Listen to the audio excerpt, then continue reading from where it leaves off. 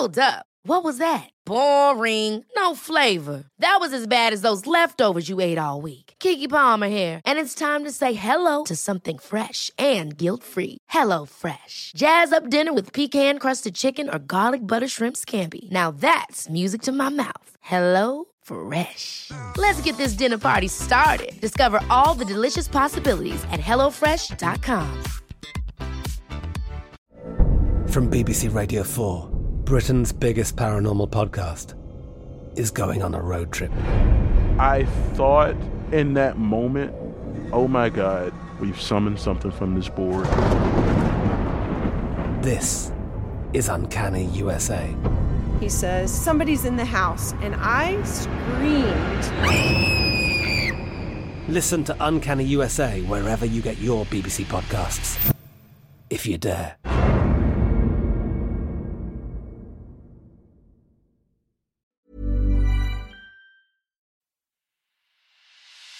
It's The Ancients on History Hit. I'm Tristan Hughes, your host, and in today's podcast I'm delighted to say that we are looking at one of these forgotten figures of the ancient Mediterranean world. Now, in our previous podcast we were talking about Alexander the Great and his father Philip II with the one and only Adrian Goldsworthy.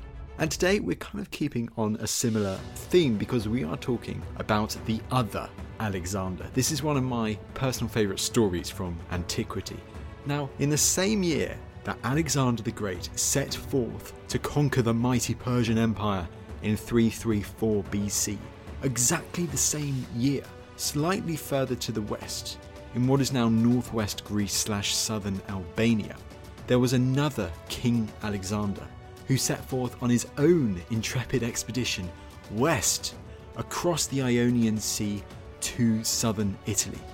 His name was King Alexander I of Molossia, and his story about how he tried to forge his own empire in southern Italy is absolutely extraordinary.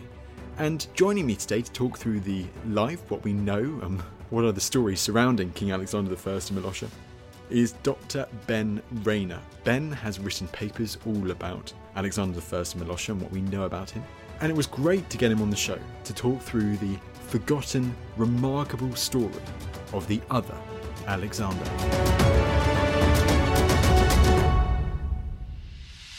Ben, great to have you on the show. Great to be here. Thank you for having me. It's exciting. Now, it's very exciting indeed, and one of the things I love so much about this podcast is that I'm able to do episodes to shine a light on these figures, these remarkable figures who seem to have fallen through the cracks, as it were. And this is no less true of this figure. This is the story of the other Alexander. The other Alexander, indeed, overshadowed by the Alexander that everyone thinks of, inevitably, Alexander the Great. But it's Alexander the Molossian. He's got an amazing story in his own right. Looking forward to digging into it a bit. Now, you mentioned the Molossian there. What was and where is the Kingdom of Molossia? So, the Kingdom of Molossia was in the ancient region of Epirus, and that was in the northwest of what we traditionally think of as the centre of the Greek world in antiquity. It's the area that spans either side of the modern border between southern Albania and northwest Greece. It's a mountainous area, high pastures, wooded slopes, rushing rivers. It's quite bucolic and very cold in winter. It was looked upon by Greeks from the city-states of the south as a little bit backward, a little bit rustic, a little bit like stepping back in time to an earlier point in their conception of Greek history. Molossia is in this region. It's in an upland plain, inland, around the area of the modern city of Ioannina. So just to confirm, it is not the very small, independent nation in the centre of the United States that there is today. Believe not, but that's not my period, so who knows? Okay, so the mid-4th century BC, what is the situation with the Kingdom of Molossia at this time? The Kingdom of Molossia at this time, it's small. It's not very well known. It's not one of the major players in the region or in the Greek world generally in terms of political or military clout. The Molossians were only one of several peoples in the area of roughly equal size and equal importance, others being the Chaonians or the Thesprotians. These population groups sometimes worked together, sometimes clashed with each other. It's quite isolated, Molossia, at this time. It's in the uplands. It doesn't have easy access to the coast within its territory. It's got a couple of things going for it. It controls the ancient oracle of Zeus at Dodona. This is one of the most prestigious and most famous oracles in the Greek world. Herodotus thought it was the oldest of the major Greek oracles, and it gets mentioned in the Iliad and the Odyssey. People came from all over the Greek world to visit the oracle at Dodona. Quite a trek up into Molossia, but people did it anyway. And we've got thousands of these lead lamellae, these little lead sheets that people wrote their questions on to ask the god. All sorts of lovely domestic personal stuff about their children, their property, their agriculture. The other thing Molossia was a little bit known for was its royal house, as we will absolutely talk more about as we go on. They were known as the Aeacids because of their supposed descent. They claimed descent from the line of Achilles, that Achilles of the Iliad. And the fame of them and their house largely comes later. But in the mid-4th century, they were a bit connected. They had some connections across the rest of the Greek world. But a major oracle and a relatively well-known royal house didn't do Molossia a lot of good in the mid-4th century against their big problem, which was aggressive neighbours. They had a lot of trouble defending themselves against peoples from the north that the Greek sources generally just call Illyrians. And they made a regular habit of raiding southward into Molossia and into Macedonia nearby. And that was the big problem facing Molossia, inability to defend itself. So is this the kind of kingdom that Alexander is born into? This quite old, prestigious, well-known kingdom with these famous landmarks, as it were, but also trouble with raiding neighbours. Yeah, absolutely. So Alexander, he was the son of the Molossian king at around this time, Neoptolemus. And as you say, born into this relatively isolated, small, weak kingdom, but with this sense, no doubt, of his descent, of his importance in a web of interconnected elite families across the Greek world that claim this kind of mythical descent. They weren't the only ones to do this. Lots of other elite Greeks had this grandiose idea of their own lineage. He was born into this house sometime in the late 360s BC, and his father, Neoptolemus, died when Alexander was quite young, and so he would have grown up in the court of his uncle, Arabas. And so what do we know about this early life of Alexander before he becomes king? Not a great deal. Molossia is one of those areas of the Greek world that tends to pop up when it crosses the path of a greater power or a greater set of stories that narrative historians of the time focus on. But we can estimate about when he was born because of what we know about how old he was when he took the throne. Spoiler alert. But what else we know or we can infer about him before he takes the throne of Molossia is when his uncle, the king, has dealings with Philip II of Macedon, Alexander the Great's father and Alexander the Great's predecessor as ruler of Macedon. Philip spent his reign absolutely transforming the fortunes of Macedon from, like Molossia really, a backwater kingdom into the major power on the Greek peninsula. Part of his policy for doing that was securing his borders with marriages to the peoples that bordered Macedon. Molossia was one of these, and so Alexander would have been about 5 or 6 when his older sister, Olympias, was married to Philip II to form an alliance between Molossia and Macedon. About the only other thing we know, and the first time we encounter Alexander himself properly, is, again, when their paths cross with Macedon. And Alexander himself isn't having a great time in this one. His uncle, Arabas, has managed to get on the wrong side of Philip. And in 349, Philip defeated Arabas and takes the young Alexander hostage to ensure Arabas's good behaviour. So one can imagine Alexander, now in his early teens, was not completely thrilled. But it would, as we'll talk about, set him on a path to the throne of Molossia himself. So in hindsight, possibly he saw it as a blessing. So Alexander, for his teenage years, he's not actually in his home kingdom. He's a hostage at the centre of the kingdom of Macedonia.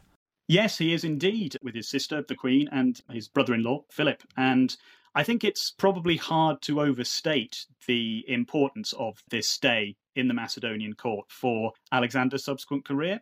What we know about how young elite men were brought up in the Macedonian court at the time, it's very much the upbringing that Alexander the Great himself would have had. It was a society that, for men of that class, stressed the importance of athletic skill, of skill in the hunt, of military skill, skill in personal combat, and all of that wrapped up in this intense culture of competition. I mean, you had to strive to be better than everyone around you. So we can imagine the young Alexander the Molossian being taken from his smaller, slightly less well-known, slightly more isolated kingdom, suddenly thrust into the centre of this intensely competitive upbringing, while Philip himself was going to war constantly expanding Macedon aggressively. So he had the example of Philip and Philip's actions and saw what it did for Macedon, how it enriched Philip and those around him, and how it changed Macedon's fortunes completely. I think all of this would have a big impact on Alexander going forward. I mean, absolutely, because Philip II, he is transforming the central Mediterranean of mainland Greece, making Macedon the dominant power. And you can imagine for someone like Alexander the Molossian at Philip's court, watching this happen, as you say, it must have had a profound influence on him and what he thought was what he should do when we get onto that later. I think so. I think anyone, particularly in the formative age that Alexander was, being witness to genuinely transformative events. We don't have a lot of detail about his day-to-day while he was there. A lot of this is inference about what we know more generally about the upbringing of young Macedonian elite men at this time. But he had as front seat of view as anyone of this process, and it can't but have made an impact on him. Because you mentioned Olympias there a bit earlier, being his sister. Yep. So does that mean that Alexander the Molossian is the uncle of the famous Alexander the Great? It does. So yes, Alexander the Great was Alexander the Molossian's nephew. And there are other Alexanders around as well. They didn't have a great imagination in terms of a variety of names, it seems, this set of royal houses. But absolutely, uncle of Alexander the Great. So how long does Alexander the Molossian spend in Macedonia? When does he return to his home kingdom? So he is taken hostage in around 349 BC, and he is returned home around 343. So it doesn't sound like a long time, but he's there for a very eventful 6 or so years in the history of Macedon. And I think, again, at his young age and given the kind of education he was having, very formative years. The way he gets back is, it really seems like Philip did not get on with Alexander's uncle, Arabas, who is still on the throne of Molossia, with young Alexander being kept hostage for his good behaviour. But Arabas manages to fall out with Philip again, and this time Philip decides to be done with him. He invades Molossia, gets rid of Arabas, and installs Alexander instead as king in Molossia. Because it seems that he and Philip got on very well. There's, for one thing, the very fact that Philip installed him on the throne of Molossia to try and maintain this alliance more concretely is itself a sign that Philip had a lot of trust in Alexander. There's a much later source that also alleges that they had an intimate relationship. So they could have been very close indeed and have a real personal bond. But that's how Alexander returns to claim his throne. He is shoved upon it by the man who had been keeping him hostage. Not an auspicious start. Well, not an auspicious start, but I can imagine that there are from then on strong ties between Alexander's kingdom and the Macedonians to the northeast. There absolutely are. This is the primary reason, really, why Alexander the Molossian gets overshadowed, is because from this point forward, Molossian history and Macedonian history are very much intertwined because of these links between their royal houses. I mean, you've got the close relationship between Alexander and Philip, we were just talking about. Obviously, Philip is married to Olympias. Alexander the Molossian himself is married to a daughter of Philip II of Macedon by another wife called Cleopatra, who goes on to have her own very impressive career in politics in this period. They actually get married in 336 BC, and Philip II is assassinated at the festivities of their wedding. So yet another inauspicious thing happening in Alexander the Molossian's life. But there we are. But this alliance between Macedon and Molossia was important to both sides. More important to Molossia, I would say, probably by the time that Alexander I is installed on the throne in 343. Early in Philip II's reign, it was important for him to secure his borders, hence the series of alliances, making marriages. But by the time we get to 343, Macedon, it's the major power in the entire Greek peninsula. So it's very important for Alexander I of Molossia, when he gets back to Molossia and takes over the throne, to stay on the right side of Macedon. But he seems to have a very good relationship with Philip. This seems to be an alliance he can expect to maintain. And Philip shows his trust in Alexander. Actually, when he puts him back on the throne, he expands Molossian territory massively. He hands over gifts to Alexander the Molossian, 3 cities and a stretch of coastline, because this is the sort of thing you can do when you're Philip of Macedon in the 340s. Just hand over some cities. So Alexander the Molossian, he's back, and he's ruling over a much bigger Molossia than any of his predecessors had. His territory has access to the coast now, which is important for communication with the wider world and trade. And he has a great relationship with the most powerful man in the Greek peninsula. So some inauspicious elements, but also it's looking up for him. So he has this strong base, somewhat provided by his ally, and I'm guessing it's a base that he'd want to build on quite substantially. Absolutely, yes. And I think we can trace that desire to some of the things we were talking about earlier, you know, the culture he's been brought up in the Macedonian court, but also by seeing the example of Philip. I mean, Philip started ruling quite a small and weak kingdom himself in 360 BC, and then he conquers other Macedonian kingdoms, he conquers beyond the region of Macedonia, and Alexander's been seeing all of this. He's been seeing what you can do as a young, energetic king if you take chances, if you take risks, if you aim for aggressive expansion. And absolutely, he looks to replicate that with Molossia and in the region of Epirus. And so how does he go about doing that? Well, again, it's a matter of inference, because the sources are not good. The sources are basically not there, unfortunately, for Alexander I's reign in Molossia and Epirus itself. We have this gap in the sources between around 343, when he gets put back on the throne by Philip II, and his Italian campaign from 334. But what we can do is we can look at sources from around this time and immediately after Alexander's reign, and we can try and piece together from what we can see in these sources what Alexander I might have done at home, as it were, in Molossia and in Epirus. So the caveat here is that these sources are very difficult, they're fragmentary, they're sparse, they're difficult to interpret. And what I'm about to talk about is my personal take on these sources and what Alexander does in Molossia and Epirus. But broadly speaking, what we see from around Alexander's reign and immediately afterwards is more peoples in Epirus beginning to act together in political and military context. So, as I said, we've got the Molossians that Alexander I rules over and that his royal house has ruled over for a long time. There are other peoples living in the region of Epirus. I mentioned a couple of them earlier, Conians and Thesprotians. And these peoples have lived alongside each other for a long time. There's been cooperation, there's been rivalry, but they've always lived separate community lives. They've always been essentially separate. But now, for the first time, we begin to see them acting together as epirotes. This is new. This is something different. This is something that they've not done before, acting in concert as a group of peoples living in a region together. So in our written sources, we begin to see them fighting together and taking political decisions in common. We see the name Epirus appear for the first time in contexts that make it look like it's a state, an independent political entity. And we have coins of the Epirotes, which again would seem to indicate that a group calling themselves the Epirotes at this time have enough organisation to mint coinage and guarantee its value. And this is all new, and it dates from late in Alexander's reign or immediately afterwards. This suggests that this phenomenon of the Epirotes coming together to exist for the first time and act in concert for the first time happened under Alexander I.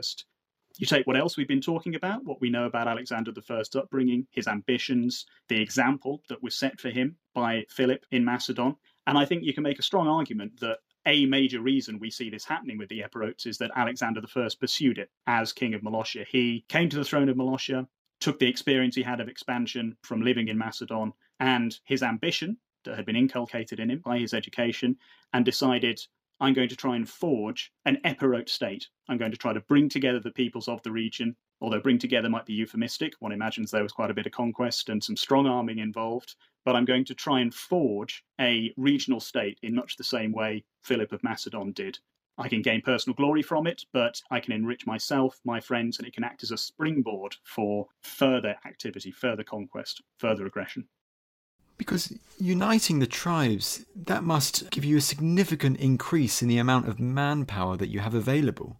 Absolutely, and I think this has to be one of the things that underlies the future success of Epirote kings, because Alexander the Molossian is not only overshadowed by Alexander the Great, but he's overshadowed by other members of his family. Contemporary, I'd say Olympias is probably more famous than Alexander, but also later, Pyrrhus is probably the most famous Aeacid king. But Pyrrhus's success, I don't think, would have been possible without the manpower, as you say, and military resources uniting Epirus, or at least beginning to, provided the Aeacid kings for their aggressive expansion. He seems to set in motion this political transformation in his kingdom. What is next for Alexander? Where does his expansionist eyes lure him to? Well, he can't look east. That's Alexander the Great. I think it's one of the things that often gets forgotten in Alexander the Great's story is that eastward expansion is a policy he inherited from his father. He inherited that from Philip. So even while Philip is still alive, there are Macedonian armies and expeditionary force in Asia Minor. And also he can't look to the Greek mainland because that's very much Macedon's sphere of influence now. You can't do anything major in a political military sense on the Greek mainland without Macedonia's say-so. So he has to look elsewhere. And the obvious direction is west, towards the Italian peninsula, towards Sicily, and towards Africa. So I can imagine he was reasonably pleased when a Greek city to the west, Tarentum in southern Italy, came calling, looking for a general to help them. So he receives this call for aid from this Italic Greek city-state from across the sea. Brilliant, absolutely amazing. This is like what he's been waiting for. I know, it couldn't have come at a better time. It seems serendipity. I mean, again, we know so little about filling in the blanks in Alexander's policy, but it certainly came along at the right sort of time. This call to aid was made by Tarentum in 335, and so this is the same year that Alexander the Great, he's succeeded to the throne of Macedon the previous year, and is consolidating his position in Greece, and he would shortly launch himself on his Grand Asian expedition. And one can't help but imagine that Alexander the Molossian is looking at what Alexander the Great is doing over the mountains in Macedon and thinking, what can I do? My argument is that he spent a few years trying to unite the tribes in Epirus, really build up a strong domestic position there, but maybe he's reaching the limits of that. Maybe he's looking for something larger, and it comes along at just the right time. He wasn't the first Greek general to go looking for glory in southern Italy, of course. You should celebrate yourself every day, but some days you should celebrate with jewelry. Whether you want to commemorate an unforgettable moment or just bring some added sparkle to your collection, Blue Nile can offer you expert guidance and a wide assortment of jewelry of the highest quality at the best price. Go to BlueNile.com today and experience the ease and convenience of shopping Blue Nile, the original online jeweler since 1999. That's BlueNile.com. BlueNile.com. Ever catch yourself eating the same flavorless dinner 3 days in a row? Dreaming of something better? Well, HelloFresh is your guilt-free dream come true, baby. It's me, Keke Palmer. Let's wake up those taste buds with hot, juicy pecan-crusted chicken or garlic butter shrimp scampi. Hello Fresh. Stop dreaming of all the delicious possibilities and dig in at HelloFresh.com. Let's get this dinner party started. From BBC Radio 4, Britain's biggest paranormal podcast is going on a road trip. I thought in that moment, oh my God, we've summoned something from this board. This is Uncanny USA. He says, somebody's in the house, and I screamed.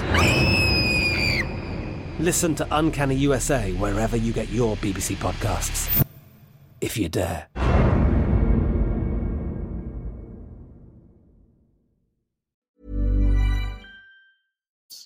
So why did Tarentum make the request? The Greek city-states in South Italy had been having a lot of trouble from around the mid-4th century with military pressure from Italian tribes living in the interior. And at one point, they might have been able to see off this pressure themselves. But it seems that from around the middle of the 4th century, they increasingly became unable to do so. They didn't seem to have the manpower and the resources themselves to effectively stop raids from these Italian tribes and from their cities being conquered. There's major and endemic warfare in southern Italy at this time, and the Greek cities go looking for aid. The king of Sparta, a king of Sparta at the time, Archidamus, has a go. He's invited over by Tarentum in the late 340s, but does not succeed, dies in 338 fighting the Italian tribes, and so Tarentum has to go looking for someone else to help them, and they find a sympathetic ear in Alexander of Epirus. Geographically too, it's not too far away. How long is it between Alexander receiving this embassy before he accepts it and then gathers the army and then heads across the sea to southern Italy to their aid? Pretty rapidly. He was keen. Tarentum seems to send out this request in 335, and the next year, 334, Alexander is off to Italy. So he was ready to go.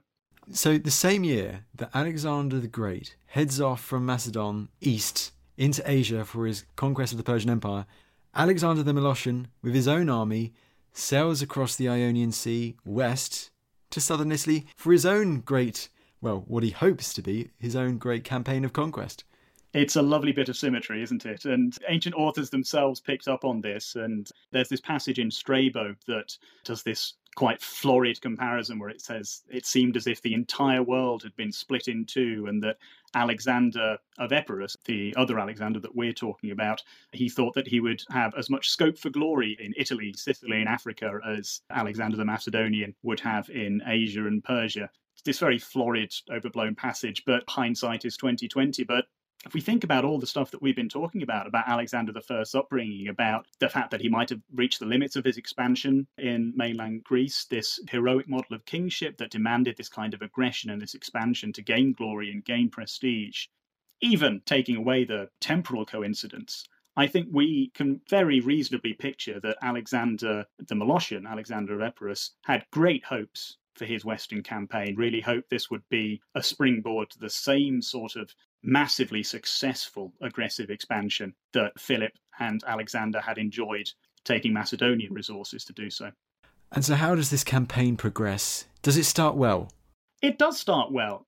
Even though it's one of the episodes of Alexander's career that we know more about, we still wish we would know more. We can't reconstruct it in full detail, but from our later Roman sources, we get quite an impressive list of peoples that Alexander defeated, the Italian tribes he'd been called over to defeat, the Bruttians, the Lucanians, the Apulians, all of whom had enjoyed significant success against the southern Italian Greek cities. He seems to do very well against them to start with. A notable thing we get as well is a list of cities that Alexander conquered and or liberated. I imagine that depends upon your perspective.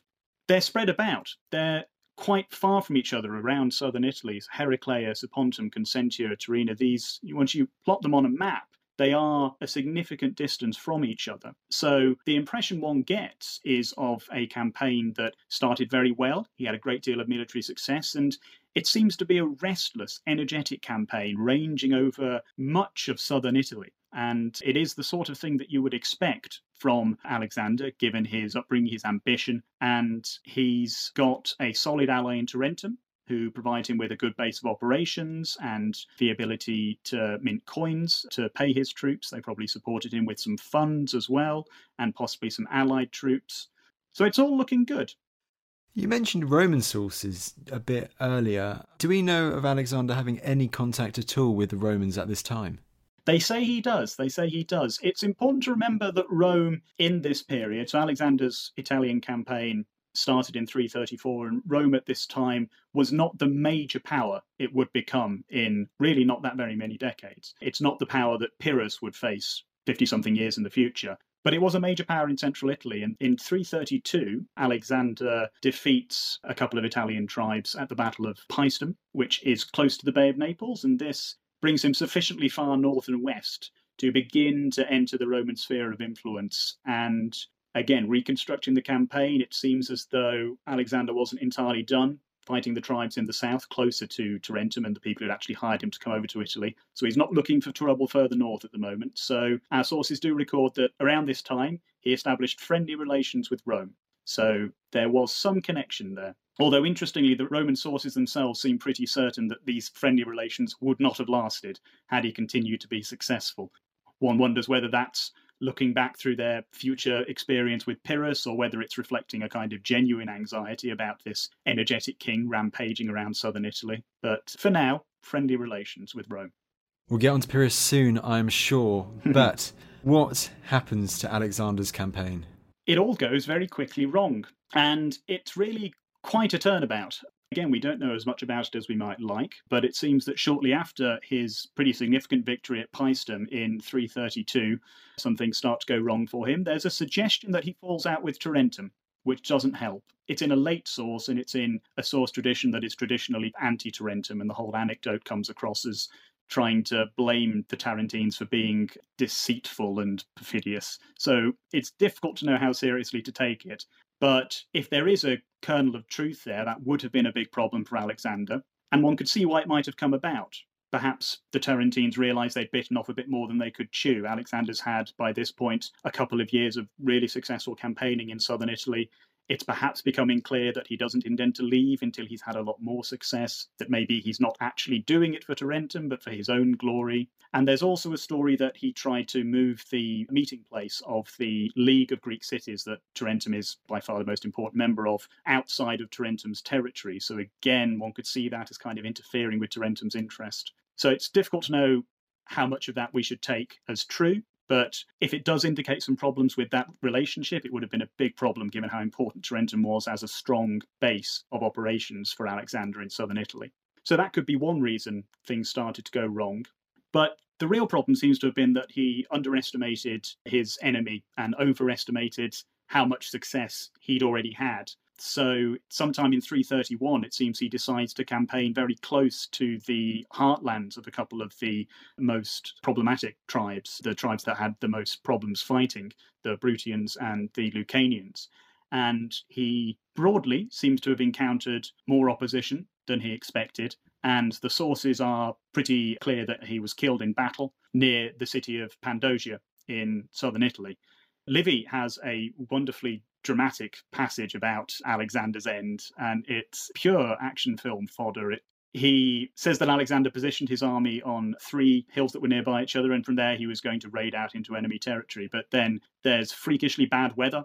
The ground gets turned impassable, and 2 out of these 3 detachments get cut off and slaughtered. And Alexander is left besieged with the remains of his army on the 3rd hill.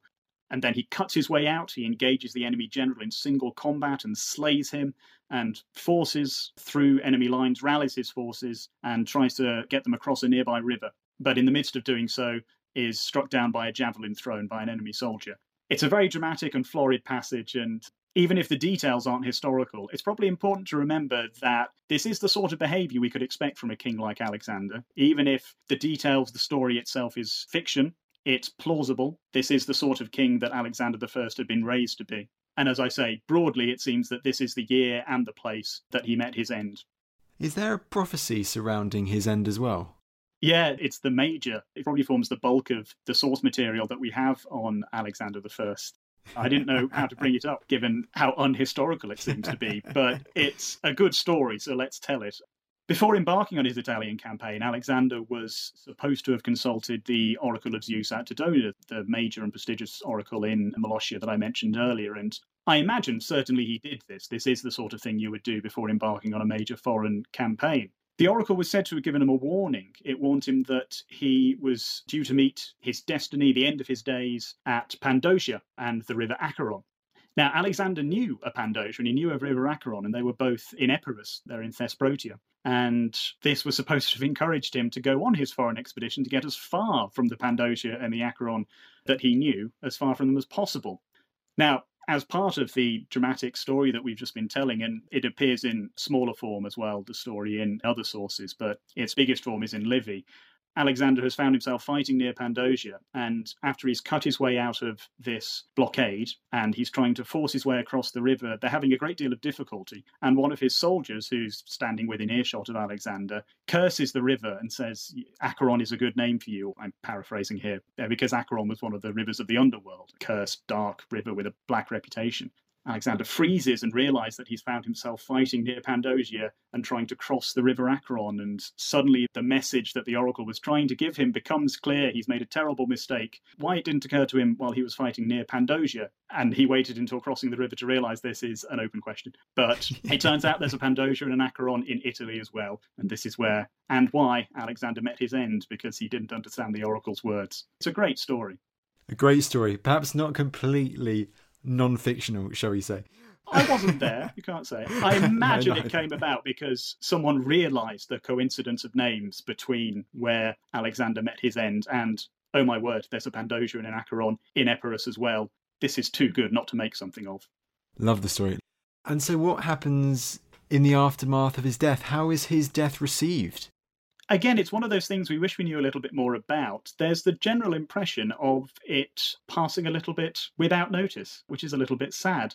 There's a late story that Alexander the Great, who, as we've already covered, Alexander the Martian was his uncle, that Alexander the Great heard about this while his army was far to the east, and he put the army and himself into 3 days of mourning to mark the passing of a close family member. And apparently this made all the Macedonian soldiers think they were going home, and they were roundly disabused of that notion quite soon. So Alexander seems to have reacted, if this late story is true. We know that the Athenians sent an embassy to Alexander's widow, who was left in Epirus. This is Cleopatra, Philip II's daughter, to express their sympathies for her loss. But I mean, one of the more interesting things about his death is how it's remembered in the Roman historical tradition. We've already mentioned a couple of aspects. There's the oracle story, which is how Alexander's death is commonly related. This was a known and a well-known story about Alexander's death, it being the result of being deceived by or misinterpreting an oracle. So his downfall after such a promising start to his foreign campaigns, it seems as though, as one would, his fortunes were compared to the fortunes of Alexander the Great, and an explanation was sought as to why his expedition and its initial promise didn't turn into the same sort of success that Alexander had, and that's very interesting.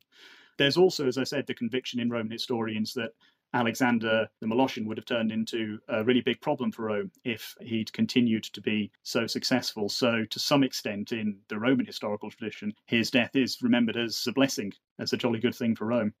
And when he dies, if he's this charismatic leader, if he's similar to Alexander, does that mean the complete end of his campaign? Does the campaign just melt away with his death? Yes, it seems to. Again, we don't know really anything about what happens to his army after his death. That in itself is somewhat telling. One has to assume that they broke up into bands. Maybe some of them returned to southern Italian cities. Maybe some of them found their way back to Epirus, if that's where they'd come from in the first place. But absolutely, without Alexander as the charismatic, energetic general at the centre of this entire endeavour, it's his personal campaign, his personal policy, it peters out.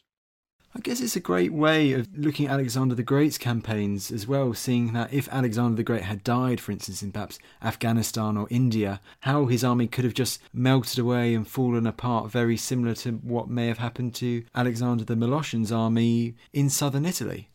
Absolutely, and it's a fascinating point to think about how the political structures that underlie these aggressive expansionist armies led by kings of this sort at this time have so little give built in. There's not a contingency plan for when the king around whom the entire endeavour is built, if he dies, what happens? I mean, we do get a version of this when Alexander the Great himself dies, and there is no clear line of succession and what to do with his empire. But absolutely, it does make you think what could have happened. How stillborn could Alexander the Great's campaign have been if he had died? And he was always trying to get himself killed, putting himself at the forefront of battle. There's a wonderful moment at the Battle of the River Granicus where he's only saved by one of his bodyguards chopping off the arm of an assailant who was about to kill Alexander. So absolutely, it makes you think. But luck is with some and not with others. If we go back then to Alexander the Molossian, okay, he's dead now, it's the end of his rule. What is his legacy? Does he leave a significant imprint on Molossia/Epirus? I think so. I think it doesn't look like it in the short term. The history of Epirus and the Molossian royal house after Alexander's death is of being an appendage to Macedonian politics. It's of having, for a number of decades at least, less and less independence, less and less say in Epirot affairs, and Epirus goes through a 20-year period of domination under Macedon at the very end of the 4th century. So it might look in the shorter term as though Alexander's reign left very little imprint and that Epirus and Molossia just had a decline afterwards. I think in the longer term, what we talked about earlier, if you buy that Alexander I spent the first part of his reign trying to construct an Epirot state in Epirus, that he took his base in Molossia and tried to forge a real political and military community out of the other peoples in the region, I think this is his real significance to the longer-term history of Molossia and of Epirus, because it sets the tone for political and inter-community relations in Epirus for the next century, really. His policy of aggressive expansion in bringing the Epirotes together, it doesn't start, but it acts as a really significant accelerator to a process of these peoples working more and more together, seeing themselves as more and more part of one community. And after Alexander's death, and the further we go on into the later 4th century and into the 3rd century, we see much more of a sense of Epirot community forming. And in the end, it has its full expression in the Epirotes in the later 3rd century forming their own independent state without a monarchy. By this point, they felt that they had enough of a community together to take that step. And I think Alexander is a major part of that story. And he also paves the way for one of the greatest warlords in ancient history. Well, indeed. Pyrrhus, the famous Aeacid, enemy of Rome. And this is an interesting one in terms of trying to trace the influence of Alexander on Pyrrhus himself, because Pyrrhus is that much later, a number of decades later, and he's living in the world after the disintegration of Alexander the Great's empire, or during the disintegration of Alexander the Great's empire. And Pyrrhus has so many strong, energetic, heroic, charismatic kings to learn his craft from. But I think Alexander the Molossian is important to Pyrrhus for a couple of reasons. The first is linked to what we were just talking about in terms of Alexander paving the way for an Epirot community. We know more about the reign of Pyrrhus and Pyrrhus's military campaigns than we do about Alexander's, and we know that Pyrrhus marched with an Epirot army, an army that was made up of more than just Molossians. And as we talked about, without that manpower, without those resources, without Aeacid leadership extending beyond Molossia, there is no career for Pyrrhus of the kind he had. So, again, in starting that process of Epirot cohesion, Alexander lays the groundwork for Pyrrhus. I think also inspiration for Pyrrhus's own Italian adventures. We have to think about Alexander in that way as well. Tarentum came calling yet again for aid, for a general to come and help them, this time against an encroaching Rome. And perhaps Pyrrhus saw a chance to prove he was better than his forebear here. These kings of this mould, of this heroic, charismatic kingship, they were always in competition with not just their contemporaries, but also their predecessors. So perhaps Pyrrhus saw an opportunity here to prove that Alexander couldn't do it, but I can. Ben, that was a great chat. Thank you so much for coming on the show. It's been grand. Thank you very much for having me.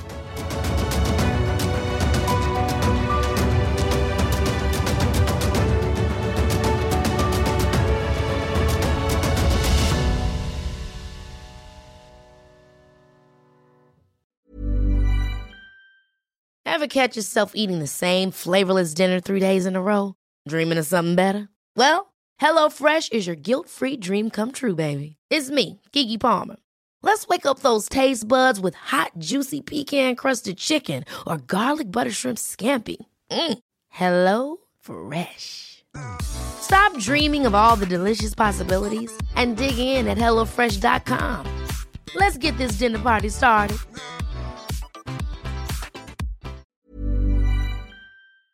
Thank you for listening to this episode of The Ancients. Please follow this show wherever you get your podcasts. It really helps us and you'll be doing us a big favour. Don't forget you can also listen to all of these podcasts ad-free and watch hundreds of documentaries when you subscribe at historyhit.com/subscribe.